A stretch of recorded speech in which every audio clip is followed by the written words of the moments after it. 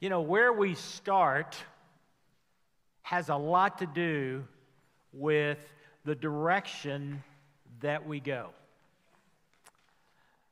I call it making the main thing the main thing. Making the main thing the main thing. And just to illustrate this in how we start is that when I type on my computer, particularly if I'm typing a quote or a document, I'll focus on the document and not on the computer screen. And if my fingers are in the wrong place, in fact, I want to show you something here. I did a little experiment. Love the Lord your God with all your heart, soul, mind, and strength. Just moving my hand over one key, that's what you get. Kiv, Dekurd, whatever that says. It's just one key with my left hand. It's gobbledygook. And the same thing is true of music. A musician will tell you that in terms of playing the piano, if you're not centered on C, middle C, you lose the harmony, you lose the melody. It's dissonance and confusion. Where we begin has a lot to do with our direction. And what I want to talk about today is making the main thing the main thing. In finding our direction, no matter how good our map is, unless we know true north, we're going to get lost. To make the main thing the main thing. For that is what leads us to the goodness of God. Let's pray. Lord God, may the words of my mouth, may the meditations of our hearts be acceptable in your sight, our strength, our Redeemer. May these words be your words. For all that I don't speak, O God, or misspeak, may you fill in the gaps, that we may hear your word today. We seek it, we hunger for it, we ask for it. Thank you, God, in advance. Amen. Here's the setting. It's the last week of Jesus' life. He's just cleansed the temple, turning over the money changers' tables, confronting the Pharisees, Sadducees, and the Herodians. And he's gone through a series of meetings with them because this hurricane of hatred is just being poured out on Jesus. And they're trying to catch Jesus. They're asking him double-edged questions. And what Jesus does is that he turns it around. He answers their questions with questions and embarrasses them before the crowds. In one particular case, the last case that they ask him anything, they go away embarrassed, they slink away, and one scribe is remaining. It's the first time this week that Jesus deals with just one of the religious leaders. By the account in Mark, we see that this particular scribe is sympathetic to Jesus and really wants to know what Jesus has for him. He prefaces his question with, "You have answered them well," or admirably, or beautifully. And this is what he asks. Which commandment is the first of all? Which commandment is the first of all? This scribe wants to know, and it's a question that gets asked a lot in that particular day, probably even today in the Jewish community. Which commandment is first of all? It's an often debated question particularly in that day, among the religious leaders. They like to count and categorize the laws and to kind of set aside, okay, this particular law is one that we can probably ignore and get away with it. This one over here, we can find a loophole for this one, but this one here, we're going to have to follow it pretty strictly. You know, they were constantly kind of looking like a CPA does at the tax laws. You know, how can we get away with as much as we can get away with? right? And we as Christians, we don't really understand this argument because we see the law as the Ten Commandments. And a lot of our young people even have the Ten Commandments memorized. We know them well. But when you take a look at the Torah, the law that is included in Leviticus, Exodus, and Deuteronomy, there are over 600 laws. And so this exercise of trying to figure out which is most and best and cannot be ignored was important for the Jews. Most of the time, Jesus would answer a question with a question, but not this time. He answers the scribe directly with no hesitation. He says, the first is, "Hear, O Israel, the Lord our God, the Lord is one. You shall love the Lord your God with all your heart, with all your soul, with all your mind, and with all your strength." We know this as the Great Commandment. And the scribe would have immediately recognized it from Deuteronomy 6:4. In that particular day, it was called the Shema. And Shema means in Hebrew, listen, for this is most important. So Jesus is giving him what he already knew. And in fact, the Shema was on the doorpost of the Hebrew home. It was, in many cases, worn on their body as a constant reminder of the main thing. Love the Lord thy God with all thy heart, mind, soul, and strength, and love.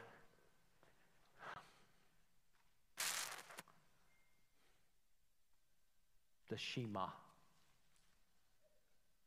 That which is the main thing. The Shema is a declaration of faith. It is almost a pledge of allegiance to the Almighty. It is what the good Jew would say every morning upon waking and every evening before going to sleep. It is the first prayer that every child learned as they were growing up to love God. And in this particular case, it is stated not as an emotion, but as a direct. And of all the words that there are in the Greek for love, and there's 4 of them, I mean, I love Greek, I love the nuances, but sometimes I just want to go, why? Why so many words? You know, sto means love of things. Phileo means love of brother or friend. Eros means romantic love. But the word that's used here is agape, divine love. And agape means a never-ending, unchanging, unconditional, all-consuming, sacrificial love. To love God this much. And here's what else is included in the Shema. The word helos is used 4 times. 4 times. All your heart, all your mind, all your soul, all your strength. And helos is not just all. It is the whole. In fact, helos means greater than the sum of the parts. That's a lot. You know, all. In other words, all your strength means greater than the sum of all your strength. To love God this way is all-consuming. It is the main thing. Isaac Watts put it this way in his song, "Love so amazing, so divine, demands my soul, my life, my all." William Cowper said this. He said, "Lord, it is my chief complaint that my love is cold and faint, yet I love thee and adore. Oh, for grace to love thee more." Spurgeon Dunham is most poignant in what he says. If Christ is not all to you, then God is nothing to you. He will never go into partnership as part Savior. If God be something, God must be everything. And if God be not everything, God is nothing to you. To love the Lord your God with all your heart, with all your mind, with all your soul, with all your strength. It is the main thing. But Jesus doesn't stop here. Jesus doesn't stop here. And, and it's kind of at this point where I'm going, Jesus is always doing this to me. He really is. He's always doing this to me. He makes the obvious statement, and then he connects it with something that convicts me. And you know what it is. You know the great commandment. The second is this: you shall love your neighbor as yourself. There is no other commandment greater than these. And true to form, Jesus goes to Scripture. It is Leviticus 19:18 that he quotes from now. It's a law, but it is not nearly as well known as the Shema. It is often forgotten among the laws. And the people who were standing there that day probably didn't know that this was coming, because no one had ever connected these two laws. No one ever had connected these two laws: to love God with all your heart, mind, soul, and strength, and to love neighbor. And to say, therefore, that within these two laws, everything else is contained. The main thing. And again, he uses the word agape, that we are to love neighbors with limitless and unconditional love, with the same kind of love that we would love ourselves, our family, our most cherished.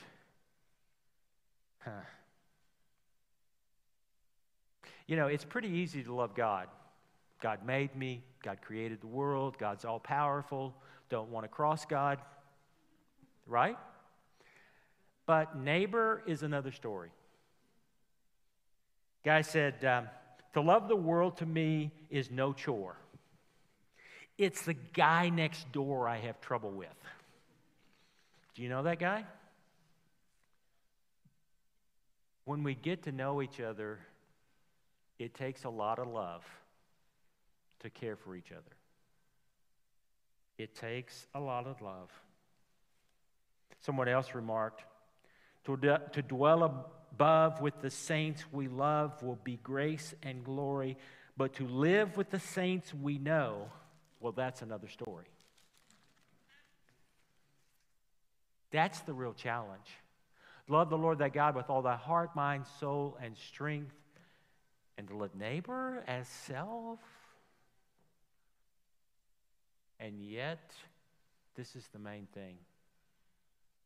In his book, Discover Your Mission Now, Dave Ferguson recounts a doctoral thesis that was based on an evangelistic effort that was done in Thailand. And the experiment was this, that they would have two groups of people that would go into Thailand, into some of the remote villages as well as the more traveled villages. The first group would just be those who would knock on doors, share the gospel, try to convince people about Jesus, tell the story, and ask for a decision. Okay? The second group was to go to the villages and to start by blessing the people, by offering some kind of help, by seeing what needed to be done in the village, how they could transform the village, and then to look for the opportunity to share the gospel. And what they found is that it was pretty easy. Because here's these people coming into their village and doing things for them. And you know what the question was?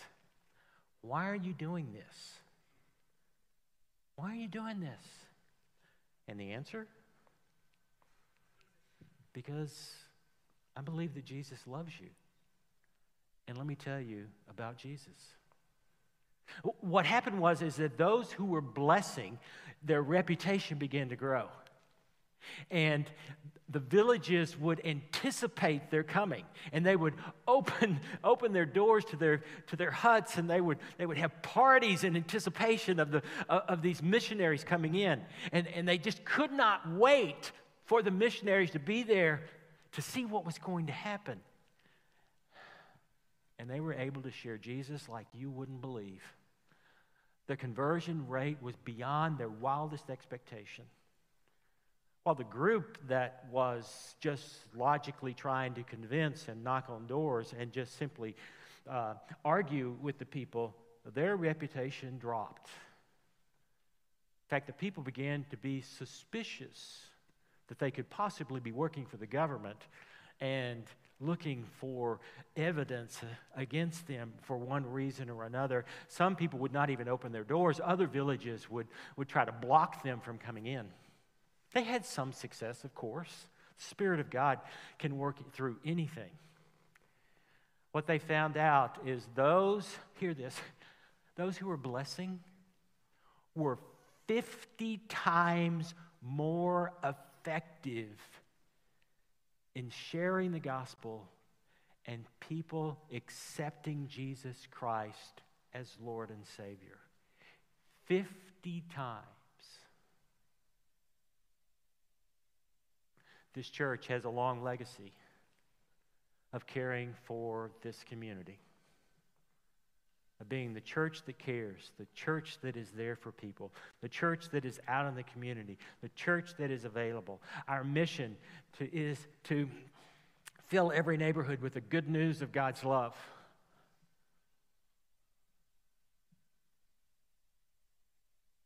I believe God is calling us to love God with all our heart, with all our minds, with all our soul, with all our strength, and to visibly love our neighbors as ourselves. To live into the legacy that has been a part of this church for over 100 years. To make a difference in people's lives. And I truly believe that what happened in Thailand will happen here. People will ask the question eventually, why are you doing this? And when they do, we're going to be ready to answer and tell them about Jesus. Let us do all, halos, we can to fill every neighborhood with the good news of God's love. Let us be the church that cares big and loves large. Let us be the church that lives, not only is looking for, but lives the goodness of God in all that we do. Can you kind of visualize what that church looks like? It's happening already. I see it happening in small ways, in little ways, in big ways, in different groups. During COVID, people that took their whole street and went door to door and left notes on the door. If you need someone to go to the grocery store and get you groceries, I will go and get them for you. And I will leave them on your doorstep so that you don't have to worry about it. And then I'll leave the receipt and you can pay me later. You know, people that cared for each other, that reached out to each other. And then they were able to tell them why. In a second, the band's going to come in because I'm about to quit, okay? You know, it's always good when the preacher warns you can quit so you can kind of breathe and go, oh, finally, he's finished. So as they come in, I got some questions I want to ask you and for you to think about these as we close our worship service today. How can I get better at what Jesus says matters most? The main thing. How can I get better at what Jesus says matters most? Second, how can I be the best neighbor I can be? Third, if we moved out of the neighborhood, would anybody notice? Would anybody care?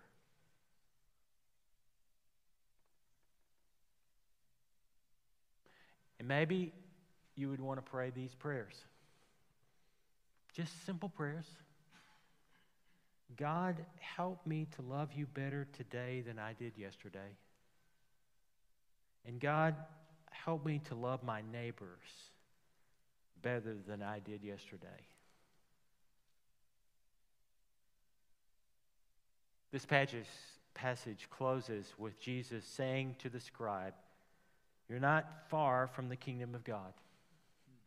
You're not far from the kingdom of God. There's only one thing where close is okay, and that's horseshoes. Even to be an inch is too far away from Jesus. And what Jesus wanted this scribe to see is that even though he was close, he was still way too far away from where he needed to be. Even though he was just inches, if not just a few feet away from the king of the kingdom, it's too far.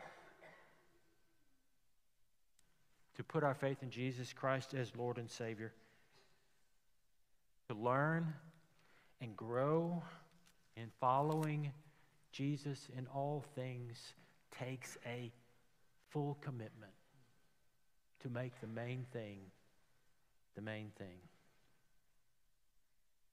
So I ask you, are you ready for that today in your life? Are you ready to take that step? I know that some of you are all in. I mean, you're just ready to go and, just take the leash off of me and I'm going. And maybe some of you have questions or doubts or wondering, what does this mean for my life? Or maybe you're at a place where you just need to know Jesus. I invite you today to take one step to say, yes, Lord.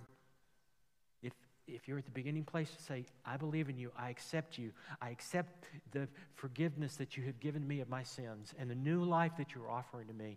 Or I'm going to take the next step with my neighbors and with my commitment to you in all things. Or I'm all in and I want to take others with me. For the main thing is to keep the main thing. The main thing. I Will Follow is a song. It's real simple. It goes like this. Where you go, I'll go. Where you stay, I'll stay. When you move, I'll move. I will follow you. And it says, whom you love, I'll love. Whom you serve, I'll serve. If this life I lose, I will follow you. And may it be so for us in all things.